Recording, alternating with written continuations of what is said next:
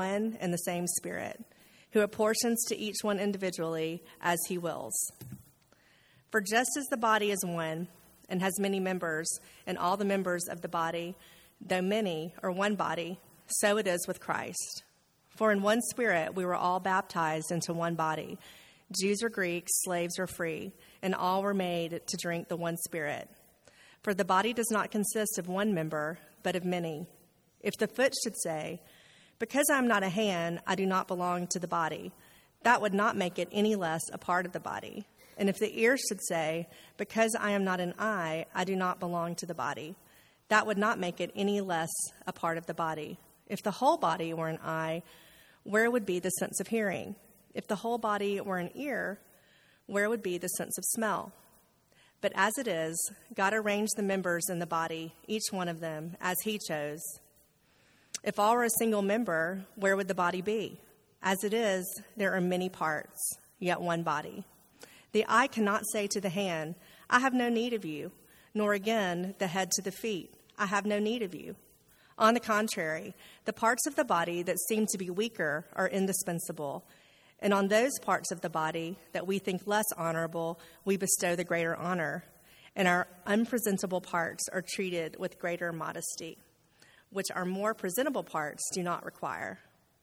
But God has so composed the body, giving greater honor to the part that lacked it, that there may be no division in the body, but that the members may have the same care for one another. If one member suffers, all suffer together. If one member is honored, all rejoice together. Now you are the body of Christ, and individually members of it. And God has appointed in the church first apostles, second prophets, third teachers, then miracles, then gifts of healing, helping, administrating, and various kinds of tongues. Are all apostles? Are all prophets?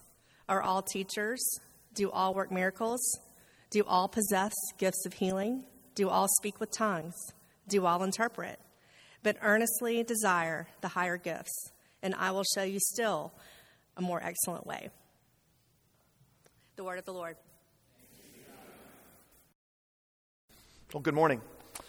Andrew Peterson is one of the great modern sages, really, of our day. Some of you might know of Andrew Peterson. He's a Christian musician, singer-songwriter, as well as a poet and an author. And I love Peterson. He tells true stories. He tells true stories through his music and also through his main piece of writing, which is this 4-book fantasy series called The Wingfeather Saga. So if you have not read The Wingfeather Saga, consider it my pastoral admonition to you to read it. It's a very helpful, wonderful, beautiful book. My oldest son, Nate, read these a while ago, and then Ben, my youngest, and I just recently finished the final book, so they're highly recommended. The saga is about 3 siblings. Janner Igby is 12, and Kalmar, his brother, is 11, and they have a younger sister named Lily, who's 9, and they're each wonderful characters. They're full of resonance. They're full of depth, and as the story progresses, the reader discovers that they're not actually Igbys, but rather their last name is Wingfeather. They are the children of the king, the heirs of the throne of the great kingdom in this world, the kingdom of Aneria. So royal blood courses through the veins of these children. And the story tells us that because these children are royal, they've each been given certain gifts.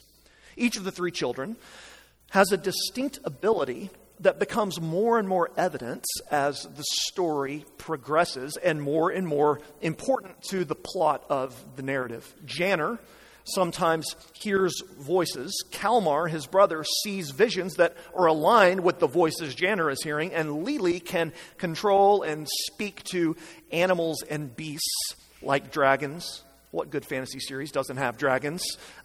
She can speak to them through her singing and through her music. And the climax of the saga involves, I'm not going to give it away, but it involves the Wingfeather children having to each use their distinctive gifts together to overcome evil and to fulfill their purpose.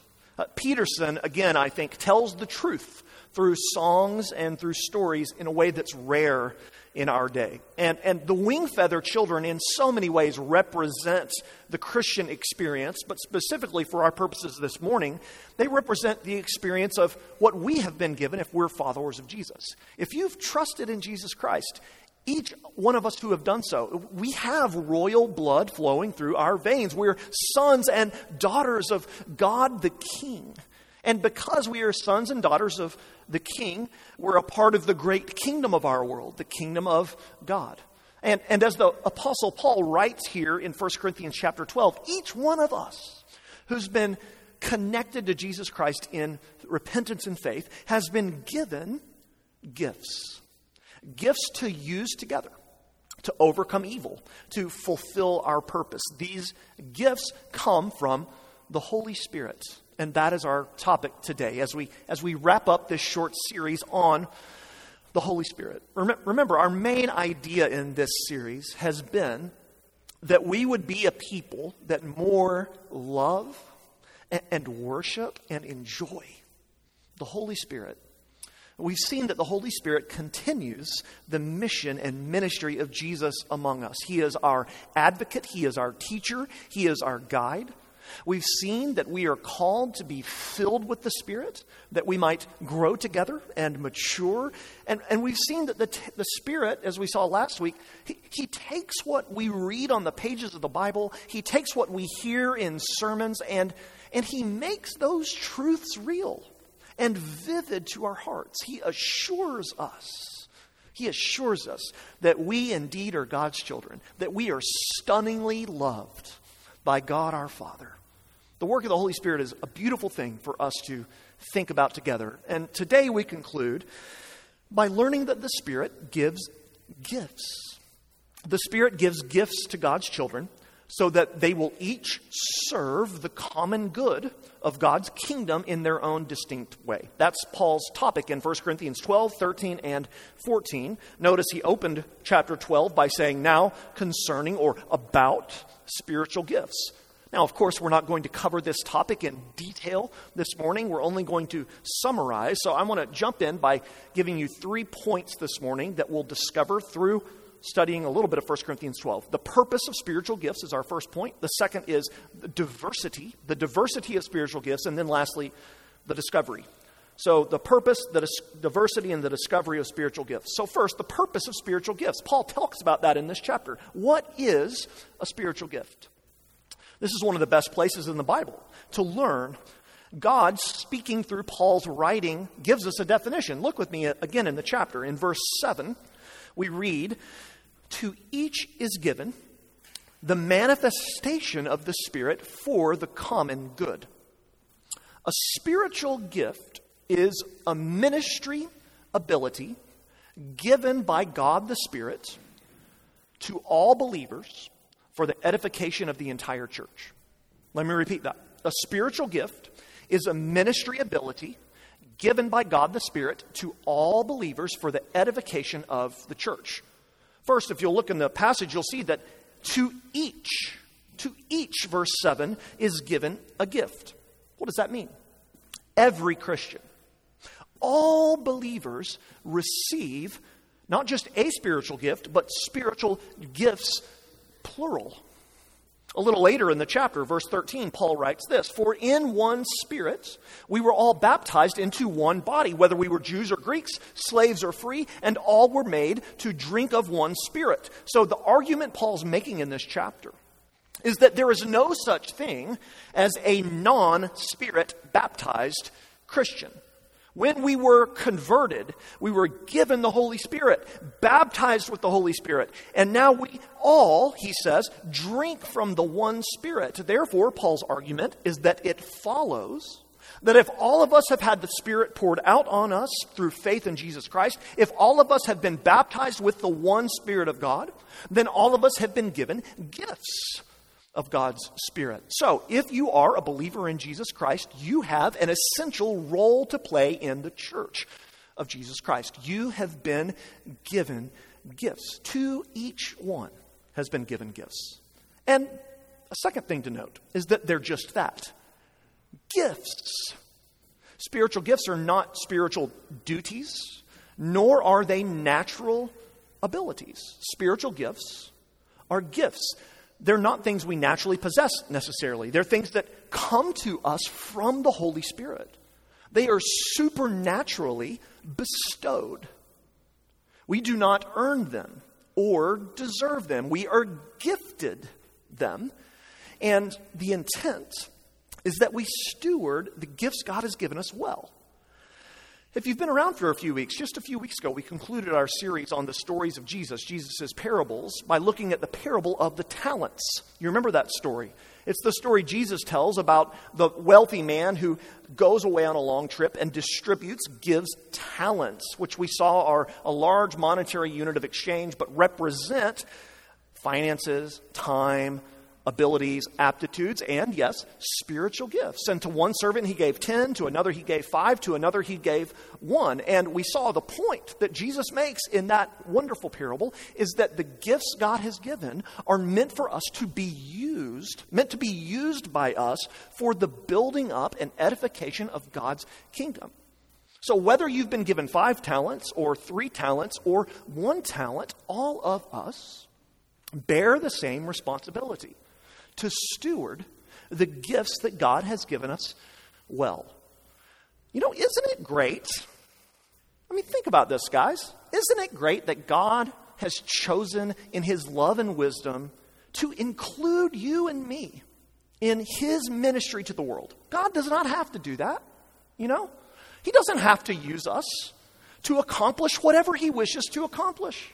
He can do anything that pleases him in any way he chooses. But what do we see? We see that what God does is save us out of sin and death through the work of Jesus Christ. And then he doesn't stop there. He continues by equipping us to work alongside him for the healing and renewal of this world.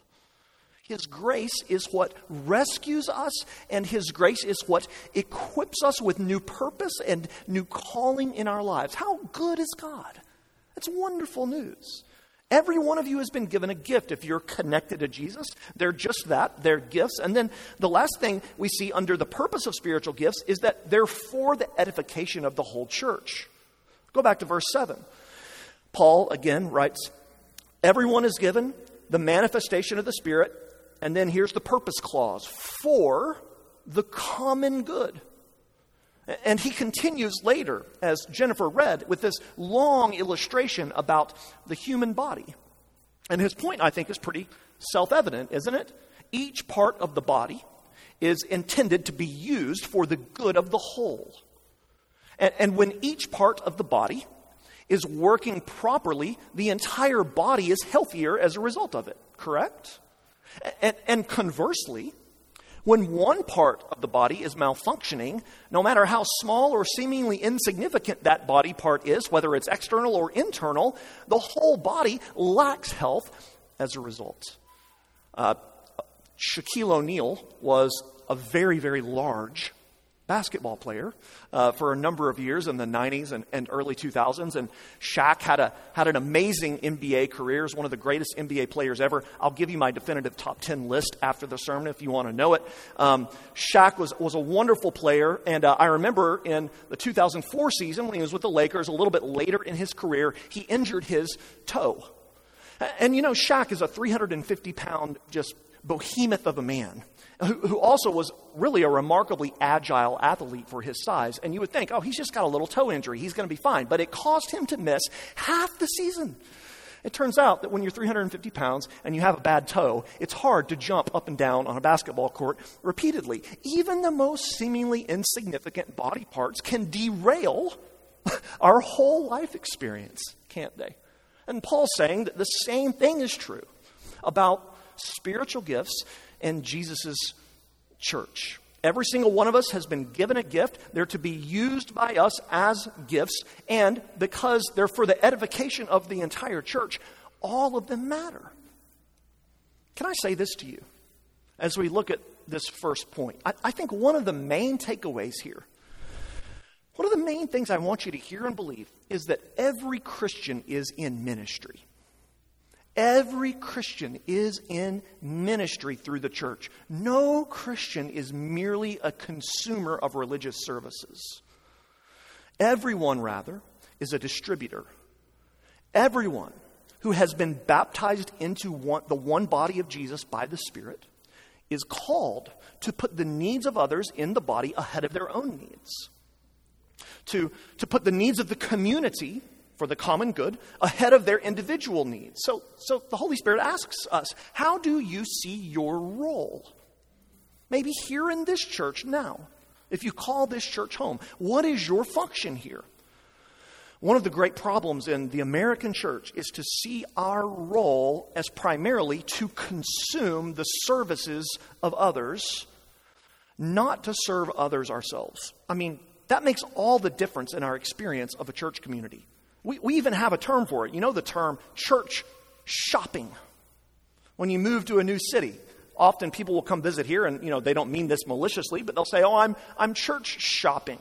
And what that means can be really good. I'm looking for the right church where I can best use my gifts. But frankly, what it often means is I'm looking for the church that's best going to meet my religious and spiritual needs. And here's what you need to hear. That is antithetical to the entire warp and woof of 1 Corinthians 12 and the New Testament itself. And it speaks to our tendency, I think, towards a consumer mindset. And I'm guilty of this just like you're guilty of this. What Jesus teaches us is really quite paradoxical. What Jesus says is that in serving the needs of others, we find real community. Some of us approach community and connection and friendship in the church as a consumer. We think the main goal is for us to get our community needs met here. And listen, we do want your community needs to be met. We want you to have great friends. We want you to feel connected. But when you enter in to a church life thinking, people need to connect with me, and if they don't, I'm going to go find another church where people will connect with me. Or if you enter thinking, my primary objective here is to have my needs met by making friends and hearing good teaching and having all these services for my family, and those aren't inherently bad things. In fact, those are good things. But if that's your main goal, the paradox is you're actually not going to find what you're looking for.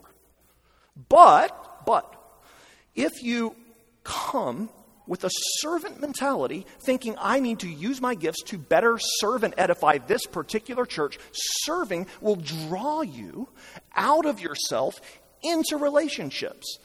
When you come only to get your needs met, you're in a solitary mode of existence. But when you reject the consumer mindset that so easily captivates us, we actually find what we're looking for, relationships. So paradoxically, if you serve primarily for the benefits to yourself, then A, it isn't really serving, and B, you won't receive the benefits. This all flows really from the paradoxical truth of the gospel, from the paradoxical way of Jesus. Mark 10:45, Jesus himself did not come to be served. Jesus came to serve and to give his life away. So because Jesus served us in such a radical way, we are propelled and compelled by grace to have a joyful need to serve others. It's a form of praising Jesus, to use your gifts for the edification of the entire church. That's the purpose of spiritual gifts, okay? Second, the diversity of spiritual gifts. So a spiritual gift is a ministry ability given by God the Spirit to all Christians for the edification of the entire church. Now, I want you to see maybe the main idea in 1 Corinthians 12 is how diverse the different gifts are. Isn't it beautiful? A beautiful diversity that God has painted and woven into our life together. Look at what Paul writes, verse 4. Now there are varieties. You see the word? Varieties of gifts, but the same Spirit. There are varieties of service, but the same Lord. There are varieties of activities, but it is the same God who empowers them all in everyone.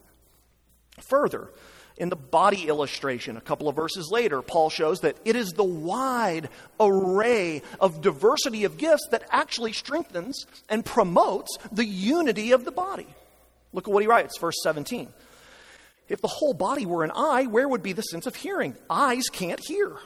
If the whole body were an ear, where would be the sense of smell? Ears can't smell, but as it is, God arranged the members in the body, each one of them as he chose.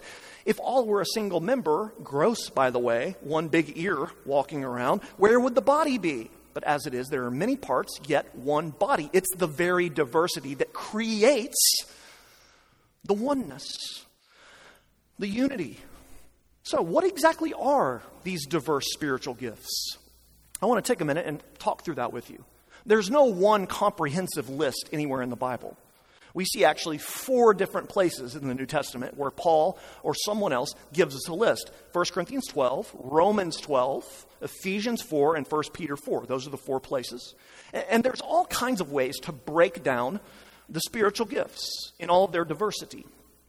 I had a teacher in seminary that broke them down into 3 basic headings, and I still like this breakdown best. When we think about the diversity of gifts, I found it instructive, and I hope you will as well, to think of gifts in terms of 3 clusters. There are prophetic gifts, there are priestly gifts, and there are kingly gifts. First, there are prophetic gifts. Prophetic gifts are abilities based on understanding and articulating truth. Based on understanding and articulating truth. So if you have a prophetic gift, your gift is used to represent God to others, and those gifts are typically marked by things like boldness and clarity. So biblical examples of prophetic gifts are evangelism, Ephesians 4:11, which is the ability to help people believe. Teaching, we see that here in verse 29, the ability to help people learn. Speaking, 1 Peter 4. The ability to articulate in a compelling way, usually in public settings. Knowledge, you see that there in verse 8. Discerning spirits, verse 10. These are basically ways of talking about insight, the ability to tell the authentic from the false. Prophecy, verse 10, Ephesians 4, which I would say is unusually dynamic or illumined truth-telling. A brief note here on the gifts of tongues and interpretation of tongues. Those would also be considered prophetic gifts, maybe even a mixture of prophetic and priestly gifts. I realize that's a controversial subject. If you want to hear my thoughts on that, come talk to me privately. So there's prophetic gifts, abilities based on understanding and articulating biblical truth. There's also priestly gifts, abilities based on understanding and meeting basic needs. So if a prophetic gift represents God to the world in terms of speaking boldly and clearly, priestly gifts represent God to the world by being sympathetic and sacrificial. And remember, think of these as like concentric circles. It's not that like one cluster doesn't ever overlap into another cluster. But examples of priestly gifts would be encouragement, which has to do with motivating and counseling people. That's in Ephesians 4. Helping, Paul says that in verse 28. Helping, the ability to give true assistance without taking over the whole thing, right? That's what helping does. Healing, verse 28. Facilitating physical, emotional, or mental healing. Pastoring, that's in Ephesians 4. Knowing and providing what a person needs to grow. That's what pastors do. Sharing, Romans 12. Refreshing others by giving caring, sacrificial service. Mercy, Romans 12:8, which is ministry through deep, joyful empathy. You see the difference. There's the prophetic cluster, the priestly cluster, and then there's kingly gifts. Kingly gifts are abilities based on understanding direction and vision. Understanding direction and vision for a church or a ministry in God's kingdom. And kingly gifts represent God's vision for the world and tend to be marked by wisdom and practicality. So as you hear me talk about these, you might be thinking, oh yeah, I like practicality. Well, it's likely that if you like practicality, you're not a pastor and you have kingly gifts. If you like, I like articulate, clear, you're probably a prophetic gift. If you just want to help other people and pray for people, etc., you probably have a priestly gift. So what are some of the kingly gifts? Well, biblical example of those are the gift of leadership, Romans 12:8, uniting people towards a common goal.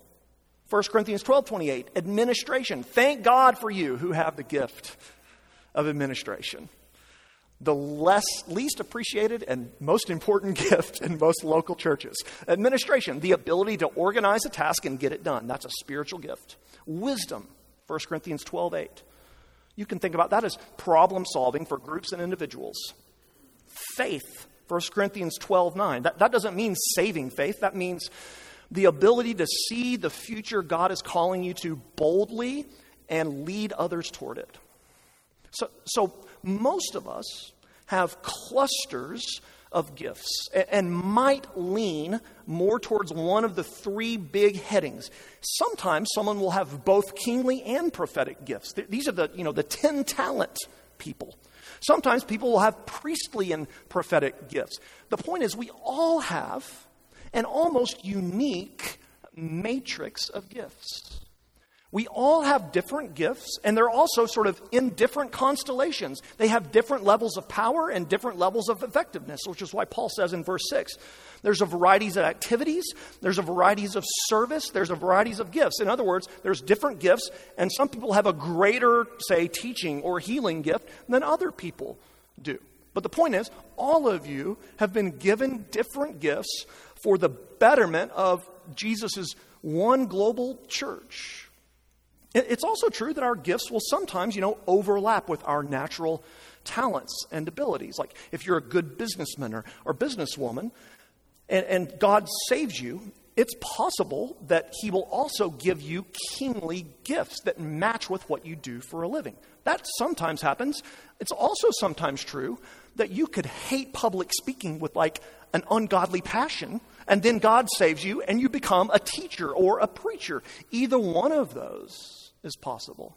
It also sometimes depends on our family of origin and on our own stories. And on top of all of this, we all have different seasons in our lives, don't we? Or the context in which we live call the gifts out of us in different ways.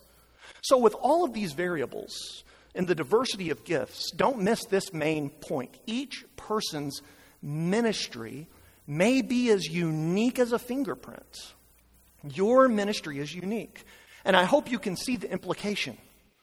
Just in case you can't see it, I'm going to say it out loud. Here's the implication. There are some things in this church that only you can do. There are some people to reach that only you can reach. Your gifts are uniquely necessary and needed in this particular place and time. As God has sovereignly called us together, no one can do all that is needed. No one can care for all that need care. No one can minister to all that need ministry. I can't even come close to doing that. Kevin comes closer to doing that than I do, but Kevin can't come close to doing that either. No one person can do all of it. Just to maybe kind of put some flesh on this, I just want a little bit about my life, just as an example, because I know myself better than I know you. I can't even begin to adequately and effectively minister to all of you. Even now, I don't have enough gifts. My gifts are, for the most part, prophetic gifts. Teaching, exhortation, speaking, evangelism, with a little bit of kingly thrown in. And throughout my life, God has provided me opportunities and context to hone and develop these gifts as he's guided me since he saved me. But what does God do? In my life, just as one example, in all of his kindness, what does he do? He brings Marianne along, who has different gifts and helps me.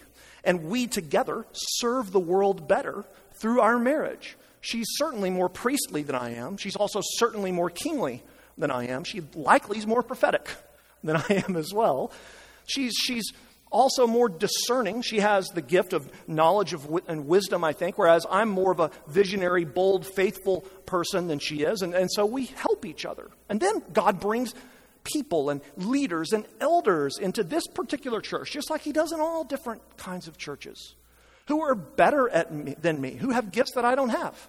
Gifts like administration and leadership and counseling and a discernment. And then he brings people like each one of you, who might be merciful people with big hearts, who might be hospitable, who might be problem solvers. Each of you can help and strengthen me in my areas of weakness as I strengthen you in your areas of weakness. Every local church is like this huge melting pot of gifts, like a body full of different systems and parts, as Paul says, all working together to create health and life and holiness and happiness. So let me repeat to you again, you are needed. You are needed here in a unique way. God did not plant Christ Church because of Luke's gifts. God planted Christ Church because of our gifts together. You're needed here, and God has designed you and gifted you to make our church stronger, but you have to use your gifts. That's what the Holy Spirit is asking of you. So thirdly, as we wrap up, the discovery of spiritual gifts. How do you discover what your gifts are? Now, some of you already know yours. Some of you might not. If you're a younger Christian, if you're newer to church, if you're just like young in life, you might not know what you're gifted at.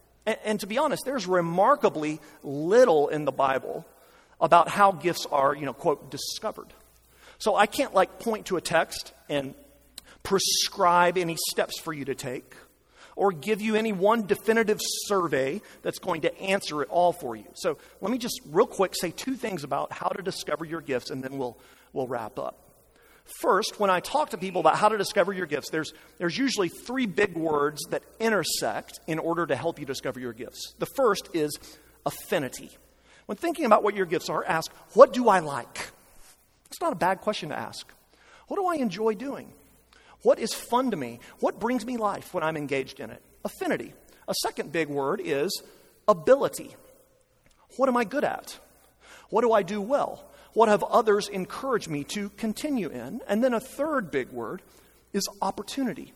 What is there an availability for me to do right now in the season of life that God has me in and in the church He's placed me in? Where those three things intersect, ability, affinity, and opportunity, you usually find your spiritual gift or gifts.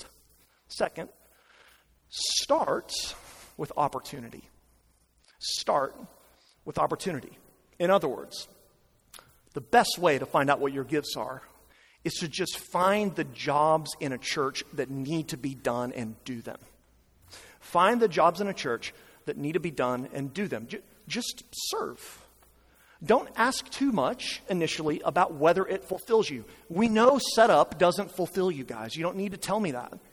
I know takedown does not fulfill you and give you life. Just do it.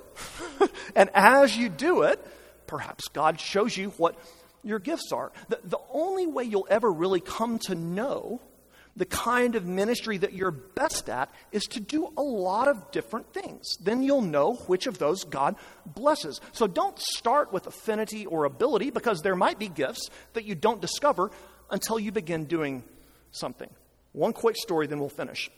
When we first started a number of years ago, there's a guy that is still around, Patrick. Is Patrick here? Patrick's not here. Good, I can tell a story about him. So Patrick and Cassie were thinking about joining and being a part of Christ Church, and Patrick was kind of on the fence. I'm sure that shocks you if you know Patrick well. He wasn't sure if he was ready to commit, and he and I sat down for coffee one day, and I said, hey, I'd love for y'all to be a part of the church. And Patrick said, well, how am I going to know if this is the place for me? He said something like that. And I said, why don't we do this? Why don't you take the next 3 months and just show up and serve. And the way Patrick served was by helping some of our musicians early on, like wire stuff and set up and just get ready for church, which in a church plant and in any church is pretty important. And so Patrick agreed to do that. And it's been 8 years and he still does it. So that worked out well. 3 months turned into 8 years. And what happens, and I know Patrick would agree with this, is as he just took the opportunity that was available and began serving, God blossomed his spiritual gifts. He might have already known what some of them were, but they begin to manifest in really fresh ways, and it's been for the betterment of our entire church. Now, I could tell 100 stories about 100 individuals with a similar tale, but the point is, find a place where you can involve yourself, do it, and the Lord uses that to show you what you're gifted in and remind you that you are needed. So, let's back up and just conclude with kind of a 30,000-foot view here, looking at the big picture. There's two great gifts God has given us, His Son and His Spirit. Can we together, as the people of God here at Christ Church, worship, love, and faithfully enjoy the Holy Spirit? What would it look like for us to be filled with the Spirit? What would it look like for this church to keep in step with and be led by the Spirit of God? For one, it would look like a well-designed and healthy body. Everyone serving and doing what God has asked them to do. Not for themselves, but first for others. Isn't that a lot like someone we know? Someone who came not to be served, but to serve, and to give his life as a ransom for many. What better shows this world the beauty of Jesus' sacrificial love for sinners than when broken people like us give of ourselves?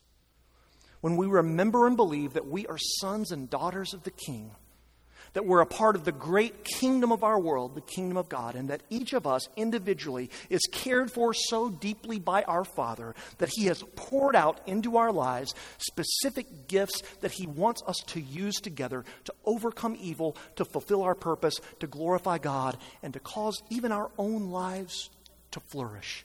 I hope that's something you want to be a part of. God is at work here doing that. You're needed for that work to continue. In the name of the Father, Son, and Spirit, let's pray.